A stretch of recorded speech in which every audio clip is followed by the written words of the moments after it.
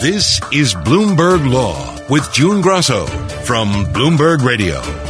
COVID-19 has lawyers navigating all kinds of issues in the criminal justice system, from not being able to confer adequately with their clients to potentially skewed jury pools. Judges are routinely delaying cases as they confront an evolving situation and novel questions. Joining me is Bloomberg Law Editor Jordan Rubin. Jordan, to put this into context, tell us about the case of Jose Javier Rivera-Bernard. Sure. So this is a case where a defendant is in a situation that's become somewhat common and illustrative of what defendants are facing in this COVID-19 era. So this is a case where the defendant is facing federal drug charges, serious charges. He's detained pre-trial, and he's facing a dilemma of, do I opt for a virtual hearing, or do I still wait longer in jail until I can get a real hearing? Now, his lawyer is raising the issue that he doesn't want a virtual hearing because he can't properly challenge the credibility of government witnesses. And so it's a dilemma because he can either get a hearing that's really, in his view, a half measure of what he's entitled to. On the other hand, though, he's sitting locked up in a place where it is really not safe to be in jail these days because of the coronavirus. We hear a lot about defendants being released or getting deals to get out of prison because of COVID. In this case, Rivera-Bernard is in the Metropolitan Correction Center. Isn't there any way for him to get released prior to his hearing? It's possible for a defendant in general to get that kind of relief, and we have seen some defendants getting released, but the reality is that it's just not as many people getting released as defense attorneys would want. And so the reality is there is this situation where a fair amount of people are sitting in jail, detained pre-trial, awaiting trial, and they're essentially sitting ducks exposed to the coronavirus. And it's not just an issue in the jails of the defendants who are exposed to this, it's the correctional officers who are going out into the community as well. And so you can see how this becomes a problem, really not just inside the prisons, but outside as well. And is this a problem in prisons across the country? Is it more so in big cities? Well, it's sort of similar to the way that we're seeing different reactions to how the virus is playing out across the country. That's somewhat true in the criminal justice system. But on the whole, when it comes to the coronavirus across the board, really, prison or jails is just simply the worst place to be. It's up there with nursing homes. Those are really two of the institutions where we've seen the coronavirus make its hardest hits. And so really just by design, it's almost if you were designing a place where a virus like that could thrive, a prison or a jail would be what someone would want to design, really. So you talked to a lawyer, Michael Diamonstein, a former prosecutor, and he said courts are overwhelmed. They don't know how to react. The tried and true method is keep everyone in jail and we'll sort it out. So is he saying that it's the exception rather than the rule that people are getting released because of COVID? I think that's definitely right, because it's a situation where the courts are faced with really a no good choice.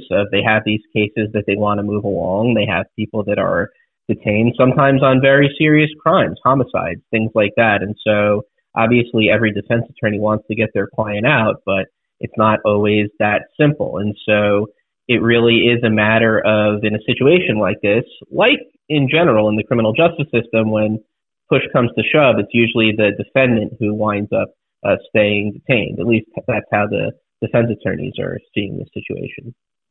I was struck because one defense attorney you talked to said that instead of working on the case, all they're doing 24/7 is making bail applications and compassionate release applications. They're not really getting to, the nitty-gritty.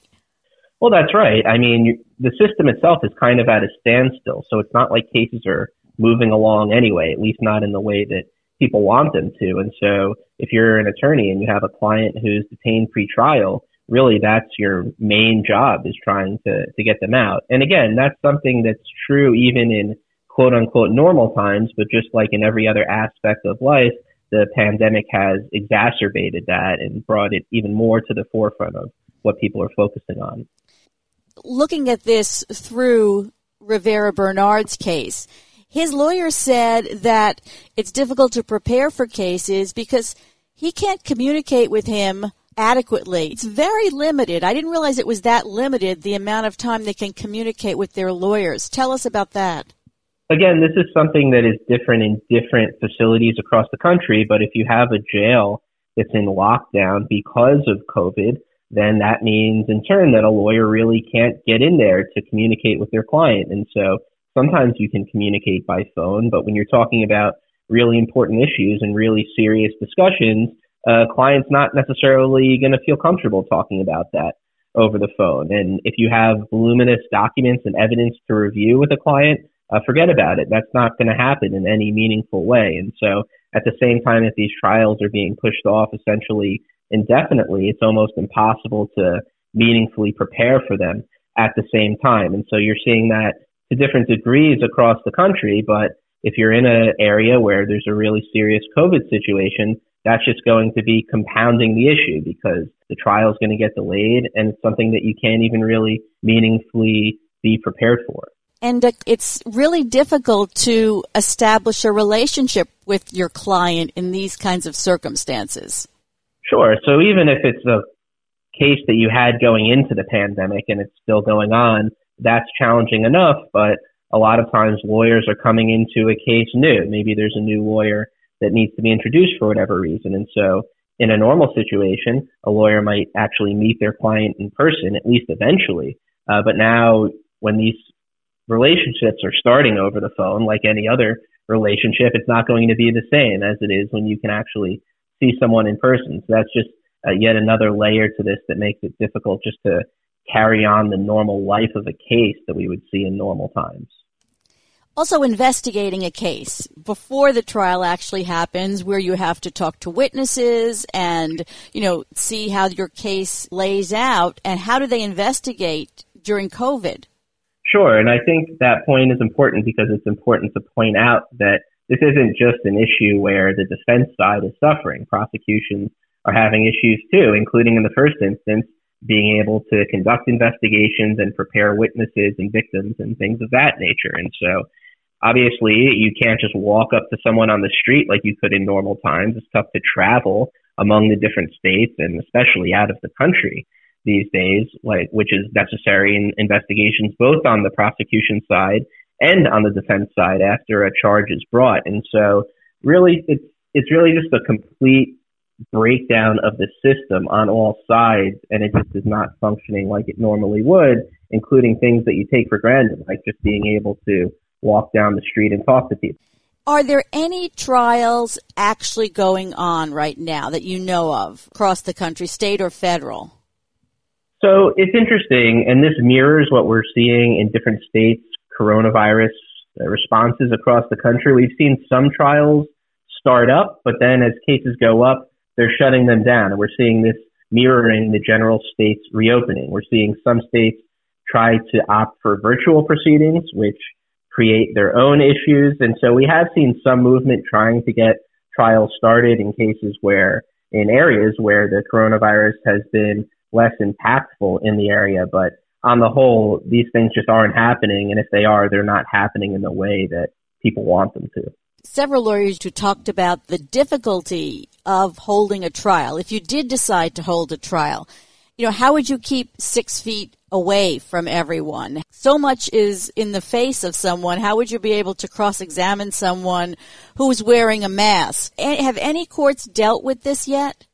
Well, courts have dealt with it, but people aren't sure that any court has dealt with it in exactly the best way. And that's not to say that there's a good answer out there. And it really raises all these issues of little things, again, that we would take for granted in normal times. I mean, if you picture a trial in your mind and you think of a lawyer and a defendant sitting at a table, or a prosecutor and their witness sitting at their own prosecution table, the image in your mind is of a lawyer with their hand over the client's shoulder and they're whispering back and forth to one another. But if you have to stay 6 feet apart, something as simple as being able to communicate in court during a trial in a time-sensitive manner, that's not something you can do if everyone's abiding by social distancing restrictions. So something as seemingly small as that becomes a huge issue. And so something you mentioned too, like cross-examining with a mask on. It all comes down to credibility. And so if you're not able to see somebody and interact with them in that way, then it really just changes the whole tenor of the process. Is it New York? There's one court system that's using closed-circuit phones for the lawyers to talk to their clients? Sure, and this is an example of just different courts trying to adapt to the situation as best they can. One example that I came across was in the Southern District of New York, which covers Manhattan, to address the problem that I just mentioned. They have a situation where there's a closed-circuit phone where a client can be on one end and a lawyer can be on one end, just on opposite sides of the same table, and they're whispering into their respective phones. And so it's a situation that, again, is perhaps not ideal for everybody, but it might be better than the alternative of not being able to really communicate in real time otherwise. And one lawyer you spoke to said what probably would end up happening is you just say, forget the 6 feet between you and your client, and you just close the gap and go for it. Right, and that's the problem. And again, it's stuff we're seeing all over the country in all aspects of life, but just applied here now to the court system. When push comes to shove, different people are going to react differently. And so if you're a lawyer and you're taking your job seriously, and it's a situation where you think it's really important to communicate with your client, but you have to reach this 6-foot rule, different people are going to react to that differently. Some people are going to maybe hold back, and maybe that winds up harming their case. Some people are going to not hold back, and maybe that winds up harming their health. So we can see how this is just a situation that's evolving and does not have any great answers. And there's really just no end to it in sight, because we're seeing cases go up and go back down, just as with every other aspect of life. Have any lawyers told you, I'm not going to take any more extensions? I just can't because my case has reached a point where I need to move forward?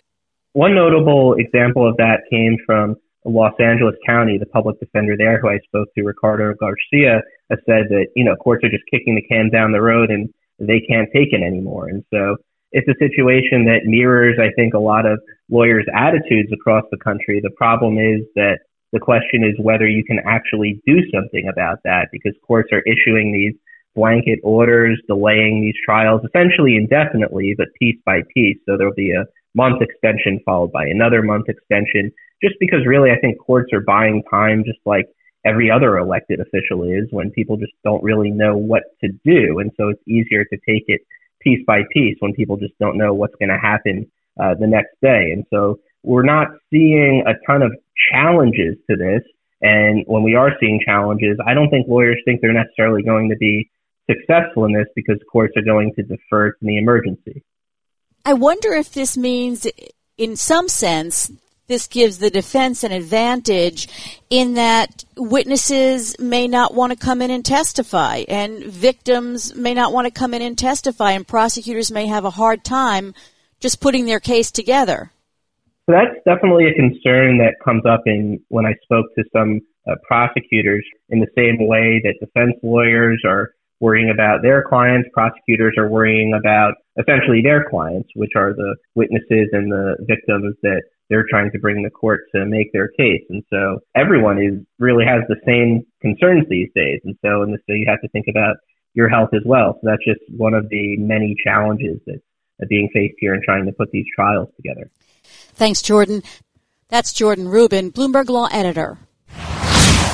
Just a month ago, President Trump said this about the litigation over subpoenas for his financial records. The rulings were basically starting all over again, sending everything back down to the lower courts, and you start all over again. Today, Trump could say the same thing about the congressional subpoenas for the testimony of former White House counsel Don McGahn. Despite a victory for Democrats at the D.C. Circuit Court of Appeals, the fight over McGahn's testimony is going back to the lower court judge who ruled on it in November of last year. Joining me is Harold Krent, a professor at the Chicago-Kent College of Law. This goes way back to April of last year. So just remind us why they wanted to subpoena Don McGahn.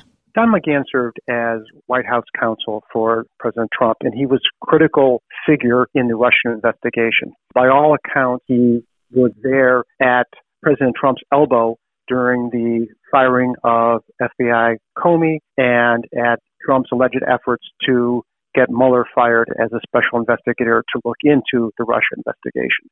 He cooperated with the special investigation, but then when the House decided to subpoena him, the president's new counsel decided to intervene and forbid him from complying with subpoena, arguing that as a close advisor to the president, he was immune from any kind of reach of the House in its effort to get investigation to corroborate the alleged obstruction of justice charges against President Trump. This was an en banc hearing of 9 judges on the D.C. Circuit Court of Appeals. Tell us about the 7-2 ruling. The decision is important in terms of the broad strokes that it paints as to the legitimacy of a congressional interest in obtaining information in the president's possession. The argument had been that courts should never get involved in these kind of subpoena fights over information because the courts then would be a kind of a forced umpire, and they would have to decide and rule for one branch or the other, and it would be better to let the two branches fight it out. And sometimes the two branches do fight it out successfully over what type of information to divulge. In the lower court case, the court had held that courts are not permitted under our Constitution to sit in this kind of inter-branch dispute between Congress and the presidency. That would not be appropriate under our system of separation of powers for the courts to make that kind of rule. The en banc court has upheld not only the congressional interest in getting this information to investigate in a possible impeachment, but has held that the courts are indeed the proper place to enforce a subpoena because Congress has a tangible interest in getting this kind of information. But the case is not over because it's going to go back and McGahn can still claim that the information he had because of his work for President Trump is privileged. There's a long time recognition of executive privilege, and he will probably make some other claims as well. So the principle is very important here that the en banc court maintained, but it's unlikely that we're going to see McGahn's testimony anytime soon. Let's talk a little bit about the tone of the majority opinion. The judge wrote that Trump had taken an unprecedented categorical direction and that the Trump administration's disregard for constitutional obligations likely explains the infrequency of subpoena enforcement lawsuits such as the present one. Tell us what she was getting at there. What the court was suggesting is that the reason why the branches had been able to reach some kind of accommodation or reconciliation of fights over information in the past was because they believed in working together ultimately. Yes, they each had their side. Yes, they had their differences, but they all believed that there was a fundamental role for each in governing the country. And what the court is reacting to was that there has been a sort of manifest lack of respect for Congress that has been exhibited by our chief executive, and that you can't expect the two branches to come to an agreement when one side here, the president, is so dismissive of and denigrates the authority of Congress. That under those kinds of unique situations, it's even more appropriate for the courts to step in and act as the arbiter. The majority opinion cited the Supreme Court opinion on the congressional subpoenas for Trump's financial records 16 times. How much reliance was there on that decision? In broad strokes, the opinion is sort of like a reflection or parallel to the Supreme Court's decision in the Mazars case having to do with Trump's taxes. Because in both cases, what the court held was that the claims of absolute immunity from suit by the executive branch, that those claims are too broad and that that kind of executive hegemony is antithetical to the structure of our Constitution. It did say, however, in both cases that there could be legitimate reasons for either contesting the effort to get taxes in the one case by Congress, and in the other case, the effort to intrude into executive privilege by asking McGahn too demanding questions about his relationship with President Trump on the other. But in broad structure, both courts reject the claim of broad immunity by President Trump's administration and say that's not how we understand the way the Constitution is meant to be structured, and rather there's need for one branch to conform or accommodate to the legitimate claims of the other branch at times, and that both of these were such cases where accommodation is required under the Constitution. 2 Republican appointees were in dissent here. How did they distinguish the Supreme Court's opinions in dissent? They look to a different line of cases. involving the ability of Congress to go into court to sue. And there's been a string of opinions that has limited the ability of individual members of Congress to go into court to contest an injury suffered by the entire Congress. So they made parallel arguments and said this is really simply the Democrats in the House, not the entire House, that is going into court for some kind of injury.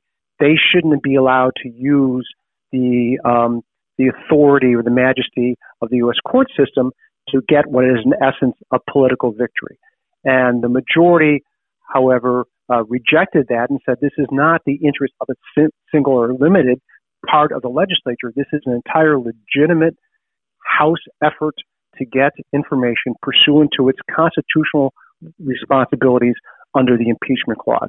So this is not just like three members of the legislature who feel like their vote has been diluted. This is an institutional injury to the House of Representatives itself and when exercising constitutional responsibilities under the impeachment clause. I found it interesting that Trump's position was that Congress has other tools available, and one of those tools was shutting down the government. How did the court react to shut down the government to enforce these subpoenas? Well, I mean, what the court has said is that there are political ways to fight over information and subpoenas, but at the same time, there is this kind of brinkmanship is not required under the Constitution. That there's a history of enforcement of subpoenas, and the fact that the president's administration has disdain for the operation of the House of Representatives is not a reason for courts to forbear from deciding this important case. Again, I don't think we're going to see McGahn's testimony anytime soon, but the principle that the fact that a close advisor is not totally immune from complying with a congressional subpoena when the congressional subpoena is looking into the wrongdoing of the executive branch is a very important principle that was reinforced by the en banc court. So they sent this back to the lower court, and the lower court judge had written this very strong opinion where she said presidents are not kings. What kinds of questions are left for the lower court to decide? There's a technical question about whether the way to force compliance with the subpoena is through an action, a judicial action, or whether first it's to refer a refusal to comply with the subpoena to prosecutors to lodge a contempt action. So this is a route. Do you go through a criminal contempt action, or do you instead have a sort of declaratory judgment to require compliance with the subpoena? I think the en banc court clearly indicated that their view on this, they didn't decide it, but their view on this is that this kind of judicial action is totally appropriate, and you don't want to have to rely upon a criminal contempt motion for relatively obvious reasons, because since the executive branch is in charge of prosecution, you're not likely to get any kind of prosecutorial contempt when it's the executive branch fighting with the legislative branch. So that one is even odd that I think the president is maintaining that position. The one that is, I think, quite legitimate, which is this claim of executive privilege. Much of the information that Donald McGahn has, he has by virtue of his role as an advisor to the president. And if the questions pertain to the advice he gave the president, those kind of conversations are subjected to not an absolute privilege, but to a qualified privilege that the lower court would have to figure out. On the one hand, is the presidential privilege more important as opposed to the other, which is the need for information from the House to go about its constitutionally assigned functions. And here, of course, because we're at the end of the term and impeachment has already been voted upon, it's unlikely that the House's need will be paramount if such issues are claimed by privilege. Some won't be. Things that McGahn may have seen, things that McGahn may have heard from non-presidential sources may be appropriate for divulging to the House. But there will be some materials in McGahn's possession and memory that will definitely be subject to this presidential privilege. Might the Justice Department also appeal to the Supreme Court, and is the court likely to take this case?